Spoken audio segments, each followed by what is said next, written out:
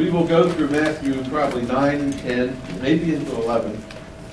And then by that time, summer will be here officially. We'll go into Psalms for the summer. We'll finish that up maybe right after Labor Day, and then we will come back to Matthew. So we're in Matthew chapter 9, and by way of summary, Matthew chapters 1 through 4 tell us about Jesus' birth, about his baptism, how he's tempted by Satan in the wilderness, and then he emerges victorious. Starts his Sermon on the Mount in chapters 5 through 7. It's a teaching of Jesus, and then chapters 8 and 9, we have his healing ministry. So we have his teaching ministry in 8, and we have his healing ministry in 9. And last time we finished up at chapter 9 and verse 35. And this is a summary statement. So look at chapter 9 and verse 35. Then Jesus went about all the cities and villages, meaning in the region of Galilee up north, teaching in their synagogues, preaching the gospel of the kingdom. That's a gospel you don't hear preached very much now, is it? Gospel of the kingdom. That God reigns, and he's reigning through Christ. And healing every sickness, meaning every kind of sickness, and every kind of disease among the people. And then, from that summary, so Matthew is basically saying, he did a lot more, but I just let you know that he did the same thing in every village wherever he went. He now tells us about a very disturbing observance that Jesus makes. And we see that in verse 36. But when he saw the multitudes, he was moved with compassion for them. Now notice the word but starts verse 36. Why would there be a but after verse 35, which says he went into villages everywhere, healing people, their sicknesses and their diseases? But why would there be a but there? But when he looked upon the masses, the multitudes, he was moved with compassion for them.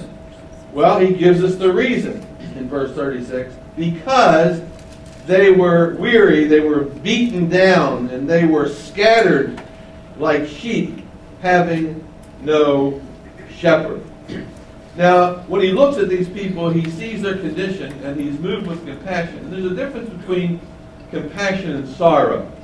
Okay? Sorrow, you see a situation, you say, I'm sorry. That doesn't cost you anything. But when you're moved with compassion, you're moved to your emotional core, and you're motivated to do something. So he sees these people are beaten down, and they are like sheep. He uses a simile.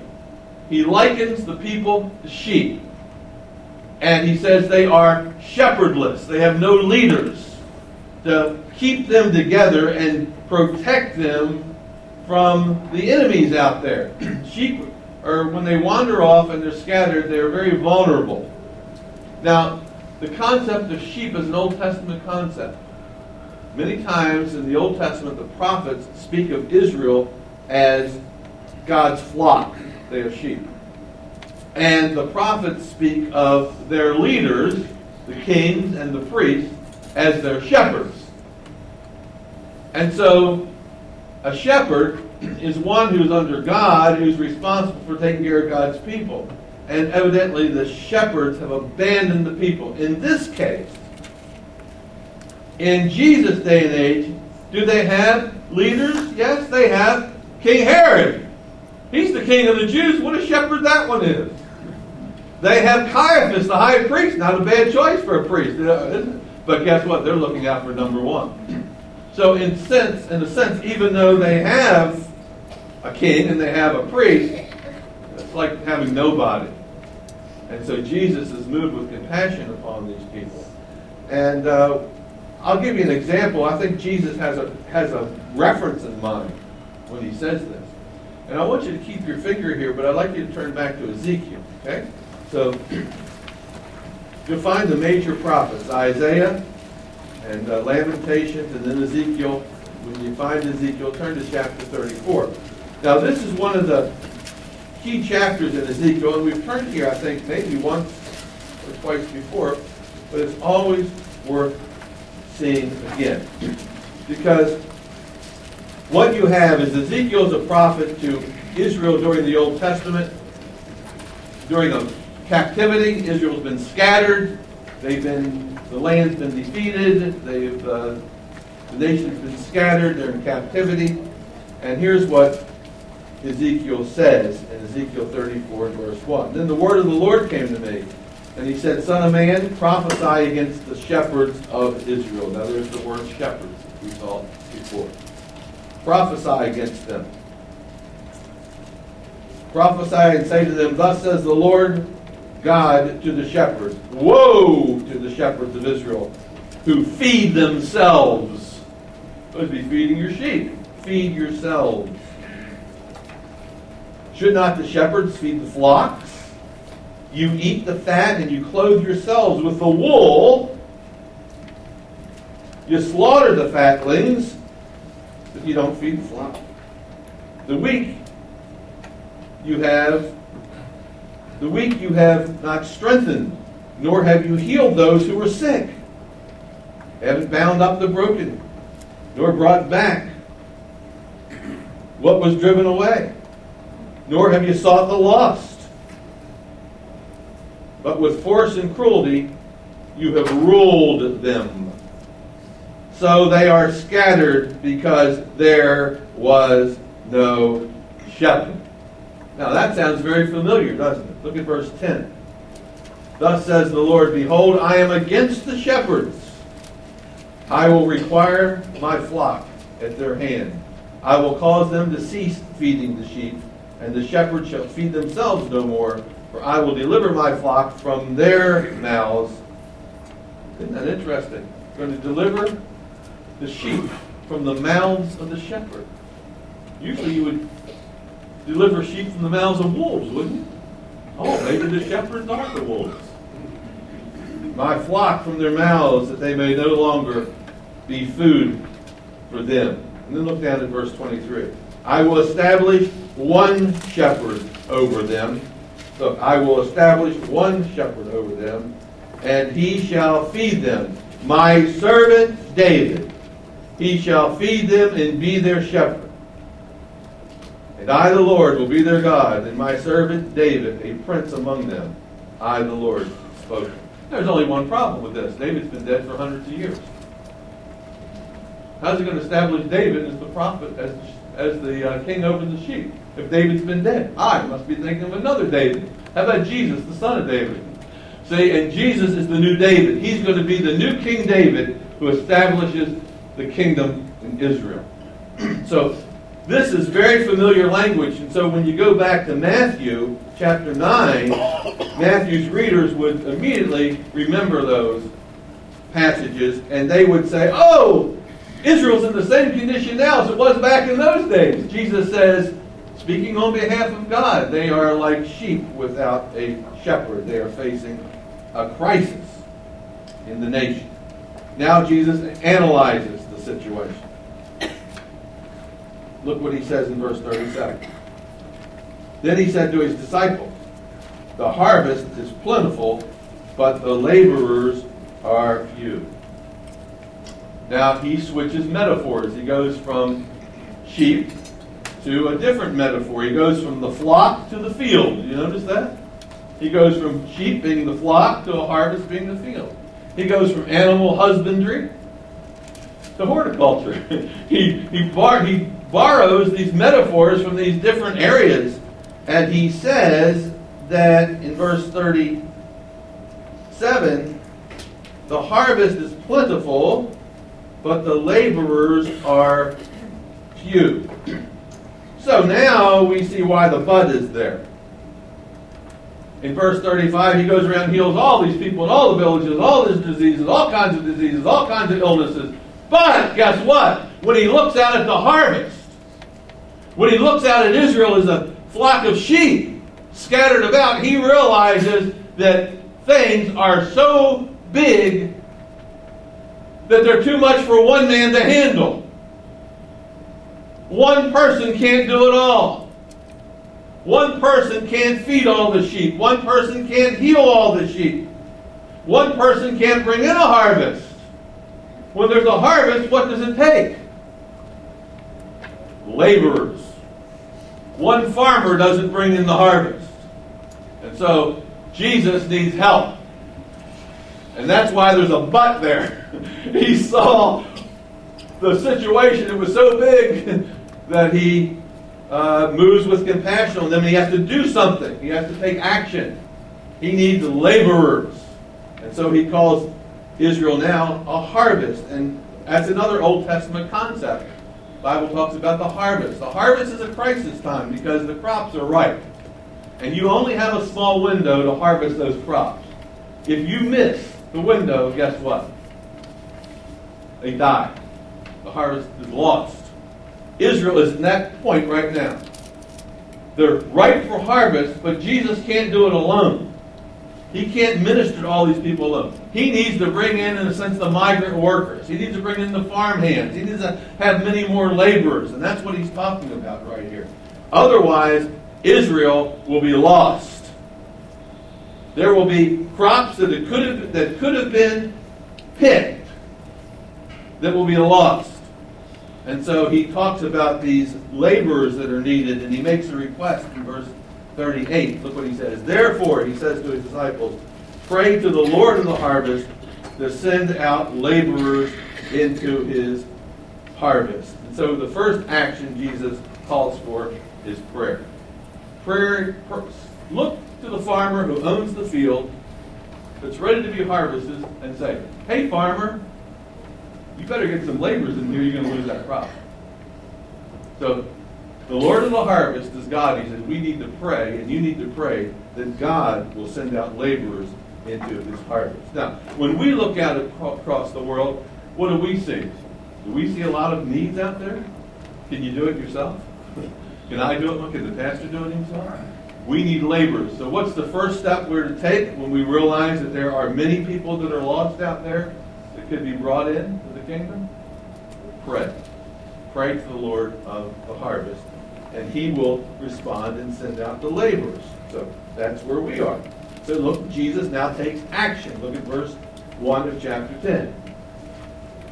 And when he called his 12 disciples, notice it's this inner group. He has a multitude of people that are following him called disciples. He picks out these special 12.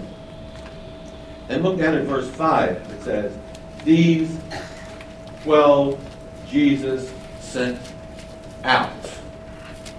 He says, pray that the Lord will send out harvesters. And guess what Jesus does in verse 1? He chooses 12 and he sends them out. Somehow he discerns whom God wants to go out there and minister to Israel. And he chooses, in verse 1, 12 disciples. So that word 12 is pretty important, isn't it? We know that 12 represents Israel. 12 tribes, 12 apostles, each one representing a tribe. And their mission, listen, he chooses 12 representing the 12 tribes. Their mission is to go to Israel, God's harvest, God's flock, and reach them for the kingdom of God. Okay? And then look what Jesus does. He called them, and beginning at verse 1. And then next, look what he does. Look at the next word. And he gave them something. He gave them power, or better, authority over unclean spirits to cast them out and to heal all kinds of sickness and all kinds of disease. Now, you just read that verse on its own. It might not mean as much, but when you read it in conjunction with verse 35 up there, it means a lot because it's the same language. Jesus was healing all kinds of sicknesses and all kinds of diseases. He looks out there, it's overwhelming. He says, we need more workers. He chooses 12 and he gives them authority to do what? Exactly the same thing. They are going to be Jesus' agents. He gives them authority. He gives them the power of attorney. Power of attorney means that person speaks on your behalf and acts on your behalf. Everything that Jesus said, they're going to say on his behalf. Everything that Jesus did, they're going to do on his behalf. They're his ambassadors and they're his agents. He gives them authority to cast out demons, heal the sick, and heal those who are diseased. Now, there's a caveat here. They have the authority to do this. The authority is delegated authority. They don't have it in and of themselves. It's something that Jesus gives them. But, and it's limited, they have the authority, but it doesn't do them any good unless they take action. Now, if you hire a lawyer and you give him power of attorney, it doesn't do anything. What good is it? So they have to do something with the authority that's been delegated to them. And now what we have is the list of those 12 people that he chose. And this is I think it's a familiar list, but it's not so familiar. Now, I don't want to spend a lot of time on the list because we know the names, some of the names. But it's important that you see just a couple things. So let's read the list in verses 2 through 4. First, names of the 12 apostles. Only time the word apostle is used in Matthew's gospel is this. First, Simon. He's always first in every list found in the 4 gospels. Simon is always listed, and that's his real name. That's his Hebrew name. Simon Bar-Jonah. His father's name was Jonah, and he's the son of Jonah. Simon. Nickname is Peter. Rocky. Right? Jesus said, "You're a rock." That's his nickname. Simon's his real name. Okay? Now look what else. He's the chief apostle. Second, Andrew, his brother. Andrew is always bringing people to Jesus. Okay? His name means manly. And he was originally, we know from another gospel, that Andrew was originally a disciple of John the Baptist. And when Jesus is baptized and John points to Jesus, Andrew starts following Jesus. You know that from the Gospel of John. Look at the third name there. James, the son of Zebedee. We know he's a fisherman, and he is one of the business partners with Peter and Andrew. They're in business together. James, the son of Zebedee. He was the first martyr. He's the one who dies in Acts chapter 12. Remember, Peter and James end up in prison, and James ends up being put to death, and Peter escapes. Okay, now we have the 4th apostle. John, his brother. That's the beloved apostle, brother of James, son of Zebedee, also a fisherman. Okay. Then 5th, verse 3, Philip, who comes from Bethsaida. We know that from another passage. And that is the town, listen, that is the town of Peter and Andrew. So this is Philip. He comes from the same town as Peter and Andrew. Bartholomew, also known as Nathaniel. He came to Christ by way of Philip. Remember, this is the one that said, "Can anything good come out of Nazareth?" That's the guy that said that. We know from another passage he comes from Cana of Galilee. These are all Galileans. They're all from the north. Jesus only chooses one apostle who's from the south in Judah. That's Judas Iscariot. Everybody else are hillbillies. They're up there in the north with the Gentile areas. Okay, so that is Bartholomew, also known as Nathaniel. Okay, well, look what else we have here in verse 3. Thomas, we all know about Thomas the doubter. Another passage calls him the twin. Now, I know something about twins. I've got a son who's married to a twin. You know what it's like for your twin to absolutely leave you? Michelle has a twin. What's it like when your twin sister leaves you? You're real happy with that? I got on my Facebook the other day, and I looked at this, and Daniel's wife, Renee, is a twin, and they went on a trip, and here's what it says. And this is from her sister, Nicole, her twin sister. Marriage does crazy things to people. Who would leave their twin sister all alone in America to fly off to London with her husband for vacation?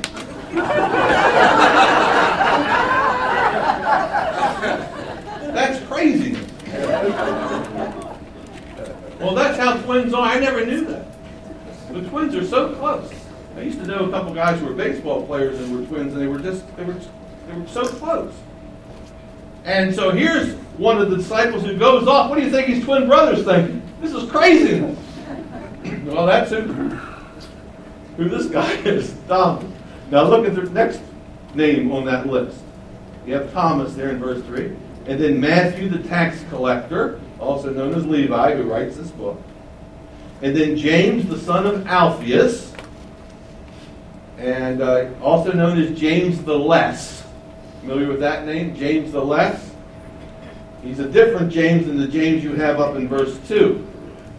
You have James up in verse 2, who's John's brother, and in verse 3 you have James the Less, which in Greek is mikros, from which we get our word micro, which means little James. He's the little James. So you made the distinction between little Jimmy and the other James. One was probably called James, and the other called this guy Little Jimmy or something. So that's this James. Notice he's called son of Alphaeus. Okay? It's very important that you get that. Because we know from Mark chapter 2 that Matthew is also called the son of Alphaeus. So they're brothers.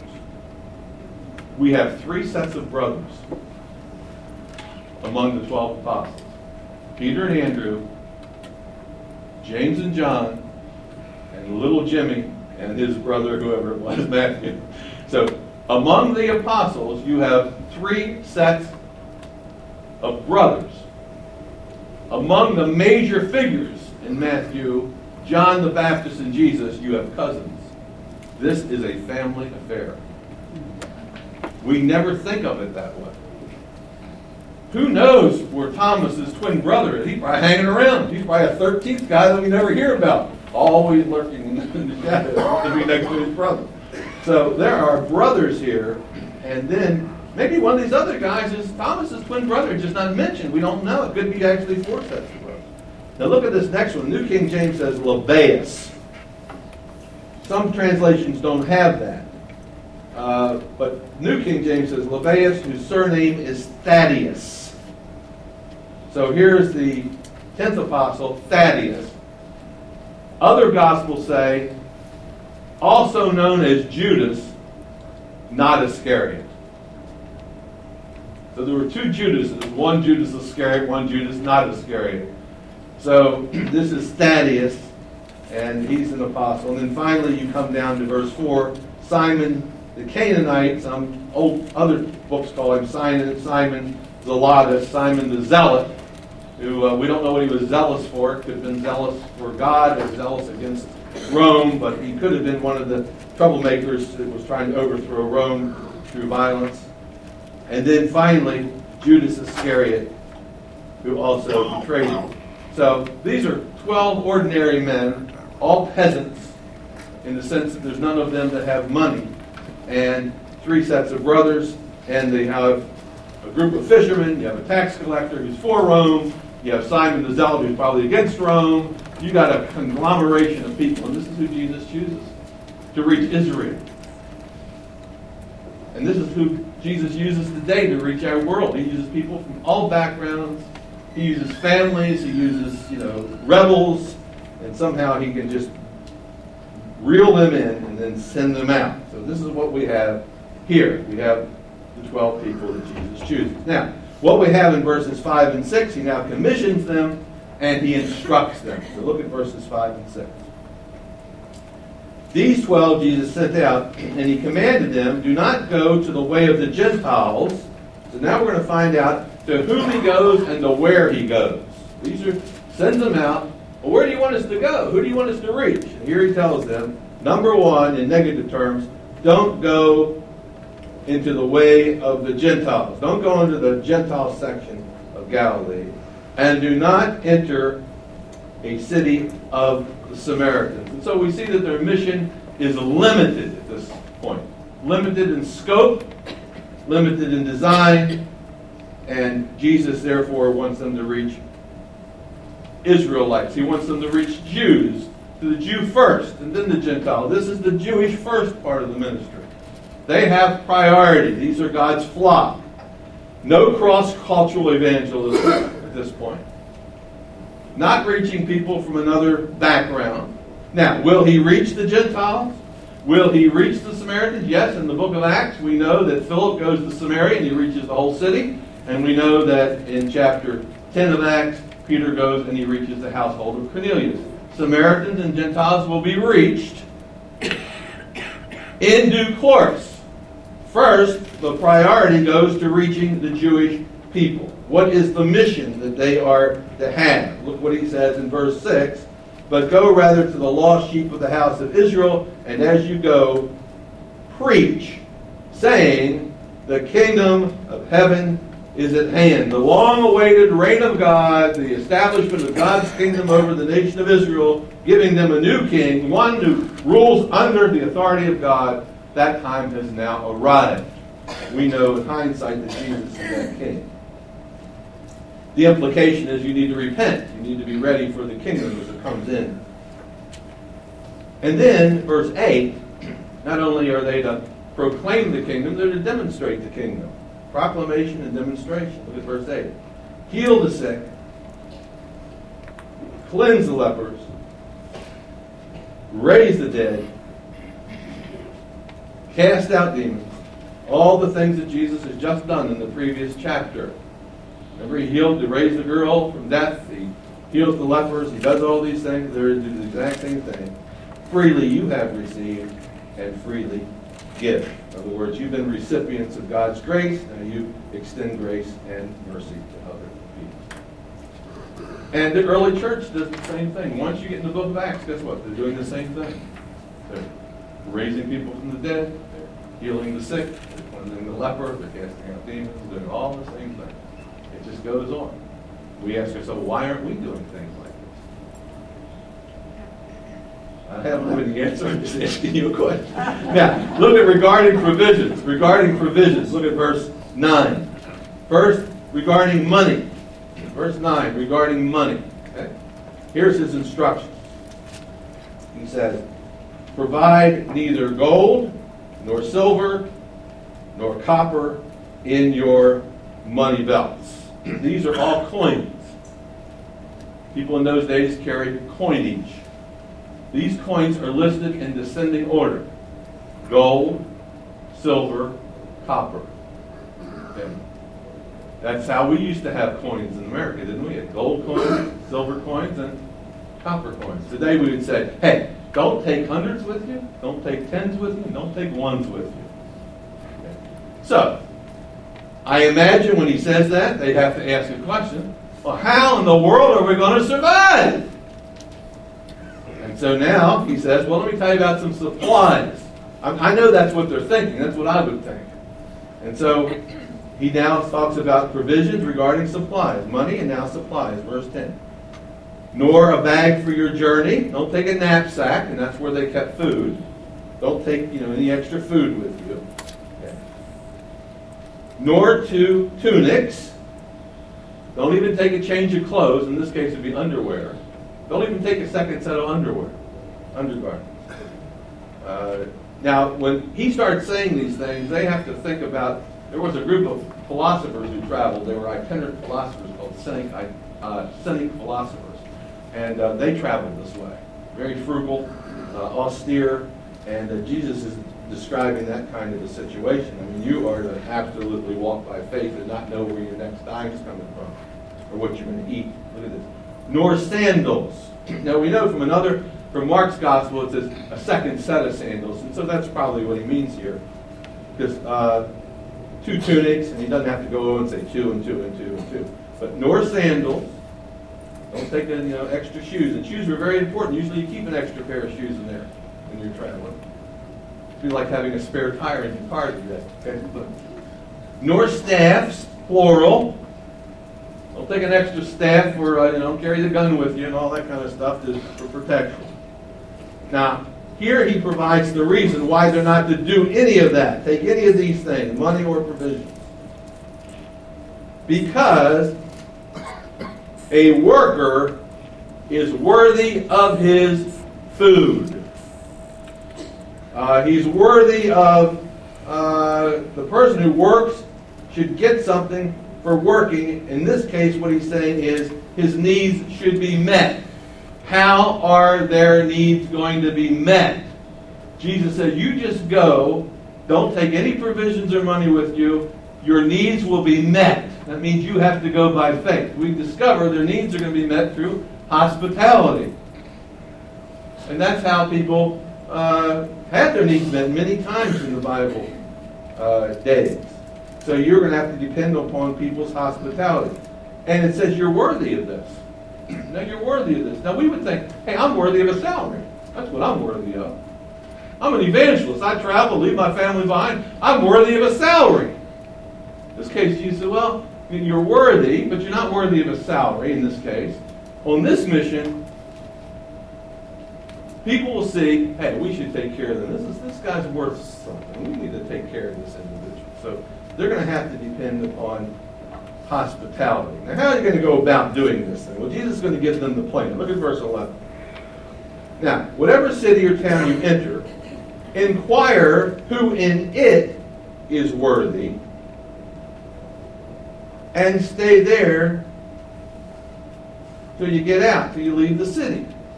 Now, what strikes you when you see that verse 11?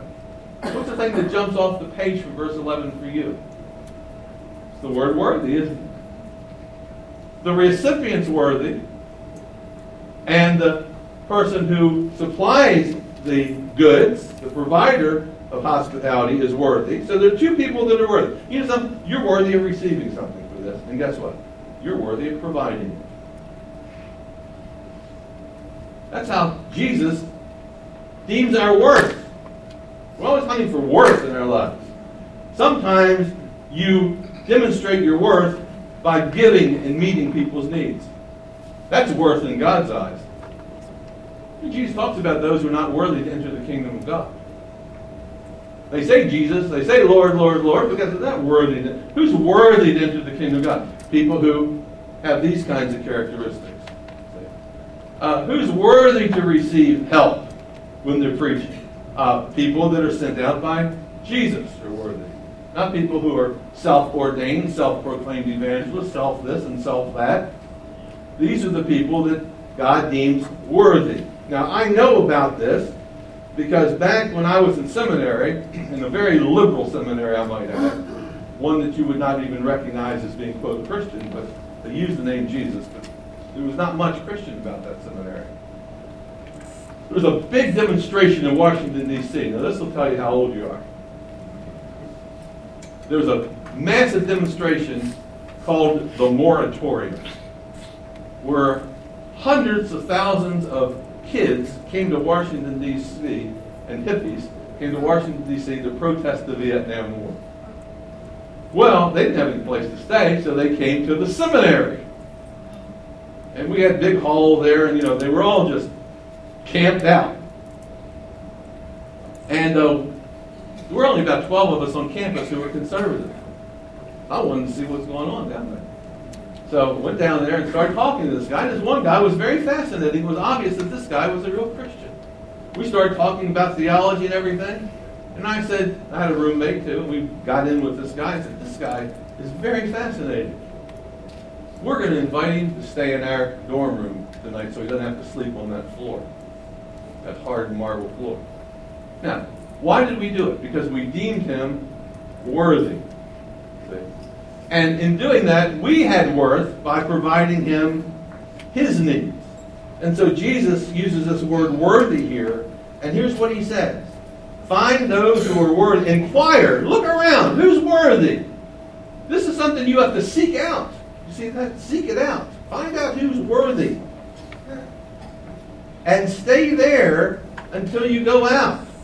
Make this your base of operation. If you're going to be there 2 days, stay at this person's house for 2 days. Sort of interesting. Look at verse 12. And when you go into a household, now this is not the one where you're staying, but now you're in the city and you're preaching the gospel, praying for people to be healed. You're going to go door to door into households. And when you go into a household, greet it. Say, we're here in the name of Jesus, and we believe it to be the Messiah. If the household is worthy, watch this. If that household is worthy, let your peace come upon it. If they say, well, come in, tell us about this guy Jesus, that he might be the Messiah. The kingdom of God's at hand? Yeah, we want to hear about it. That's a one that's worthy of hearing. If you find out that they're worthy, let your peace come upon it, verse 13. But if it is not worthy, let your peace return to you. Now that concept of peace is like blessing. If these people accept you and listen to you, say, God bless you, may God's blessings flow down upon you, may His peace, may wholeness come to your household. But if you go in and they say, we're not interested in this, then guess what you're to do? Don't cast your pearls before the swine. Don't bless them. They're not blessed. Guess what they are? They're cursed. They're going to be outside the kingdom. That's not a blessing. That's a cursing.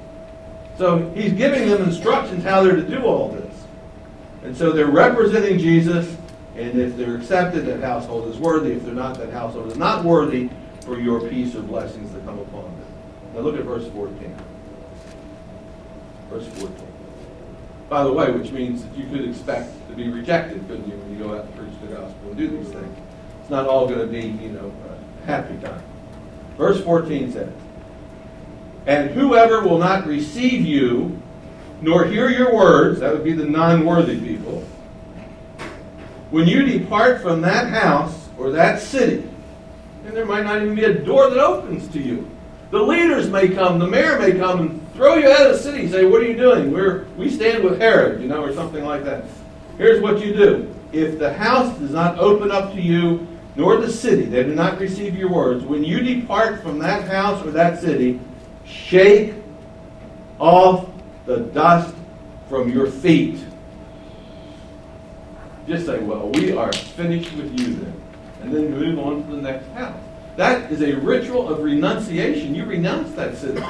It comes under condemnation because it doesn't accept the message that the kingdom of God is in. They said, we want to things away with the way they are. It's not great here, but Rome's in charge. We're not going to do, come on now. And they reject it. He said, then you should perform a ritual. When you get outside the city, you cross that city line, just shake that dust right off your feet. Do we ever see that happening in the Bible? We do. Let me show you one example. And then we'll try to finish this thing up. Look over at Acts 13. Acts 13. You actually see it happening. This is not just a figure of speech. Okay? This is an act or a ritual of renunciation. Acts 13. And look down at verse 48, for example. Acts 13 and verse 48. Paul is in Antioch, he's preaching, and then you have in verse 48 it says this. Now when the Gentiles heard this, they were glad, and they glorified the word of the Lord. And many, as had been appointed to eternal life, believed. And the word of the Lord was being spread throughout all the region. But the Jews stirred up the devout and prominent women and the chief men of that city, raised up persecution against Paul and Barnabas and expelled them from the region.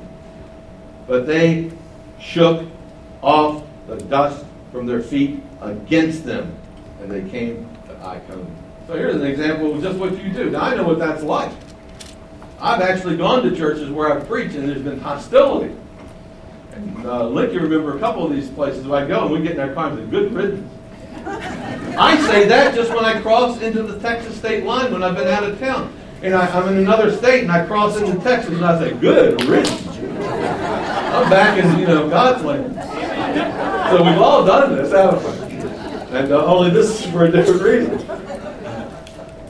This is entering the promised land when you do that. But anyway. So what we're saying is that when you go in, if they accept your message, you say, well, God's blessings be upon this house. If they reject your message, and even the town, like here, the chief people threw them out of the town, you put God's cursing upon them because they will not be in the kingdom. They're not worthy of the kingdom. So the concept of harvest speaks of salvation. Those that are ripe and are picked are saved. Judgment. Those that are not picked are end up lost. And so this is what we're supposed to be doing. Now just think what this means for Matthew's audience, by the way, who's reading this 50 years later, after the fact. They're in the same boat. They look out and say, oh, this is too big. How can we reach the city for Christ? Jesus is giving you the formula. First of all, you should pray. You said, God, send out some harvesters. We need some more laborers. And you know what? You might discern that you're one of them that's supposed to be out there. God might be calling you to be out there. You know, some of you are in retirement years. You have time now where you actually could be doing something great for the kingdom of God. You do more in these next 10 years for the kingdom of God than you did in the past 75 years for the kingdom of God. And so maybe God's calling you to do this. He's calling somebody to do it, and these are just ordinary people. Now look at verse 15. Jesus tells what happens to those cities that reject the gospel. Assuredly, I say unto you, it will be more tolerable for the land of Sodom and Gomorrah in the day of judgment than for that city. Why will it be more tolerable for Sodom and Gomorrah than those cities that reject Christ then and now? Because we have more revelation. Sodom and Gomorrah had no Bible. We got a Bible that's available for everybody. They can read it and they say, I don't believe that stuff. Well, guess what? It'll be more tolerable for Sodom and Gomorrah than it'll be for you or the city that rejects Christ. Shows you, by the way, there are degrees of judgment, doesn't it? More tolerable for Sodom and Gomorrah than you. There's degrees of judgment. The more revelation you have, the worse the judgment. Israel as a nation, through its leaders, through its king, King Herod, through its priest, Caiaphas the priest, will reject the offer of the kingdom of God.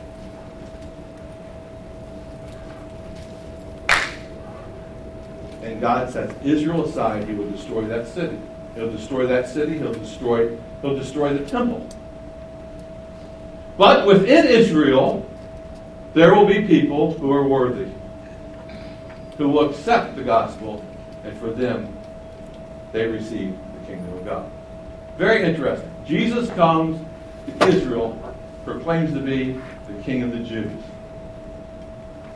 They reject him as a nation. King of Jews, they reject him as a nation. They put him on the cross. God raises him from the dead, and at that point in his resurrection, he's now claimed King of the universe. He says, all authority has been given to me in heaven and earth. I'm no longer just King of the Jews. I'm King of what? Everybody. Therefore, you go into all the nations, including Gentile nations, to the Centurion, to Samaria, and make disciples of all men, baptizing them in the name of the Father and the Son and the Holy Spirit. All authority has been given to me, Jesus says. Therefore, you go. He delegates the authority to us to replicate his ministry. And that's what that chapter is about. That's how Matthew's audience would understand it. And that's how we should understand it and apply it as well. Pick up in the next verse next week. Let's pray. Lord, we thank you for the scriptures where we have a testimony, a witness to the facts. We can see what happened. We can get a feel. If we think and we're creative, we can get a feel for what's happened. Help us to realize, Lord, that you are calling many people into the harvest, and there may even be us. Thank you, Lord. We can go down verse by verse. We can look at these passages in context, the verses that surround them, and we can literally understand what this gospel is all about and how it was carried out. Oh, Lord, help us now to do our part. Help us to apply it to our lives and our situation. In Christ's name we pray.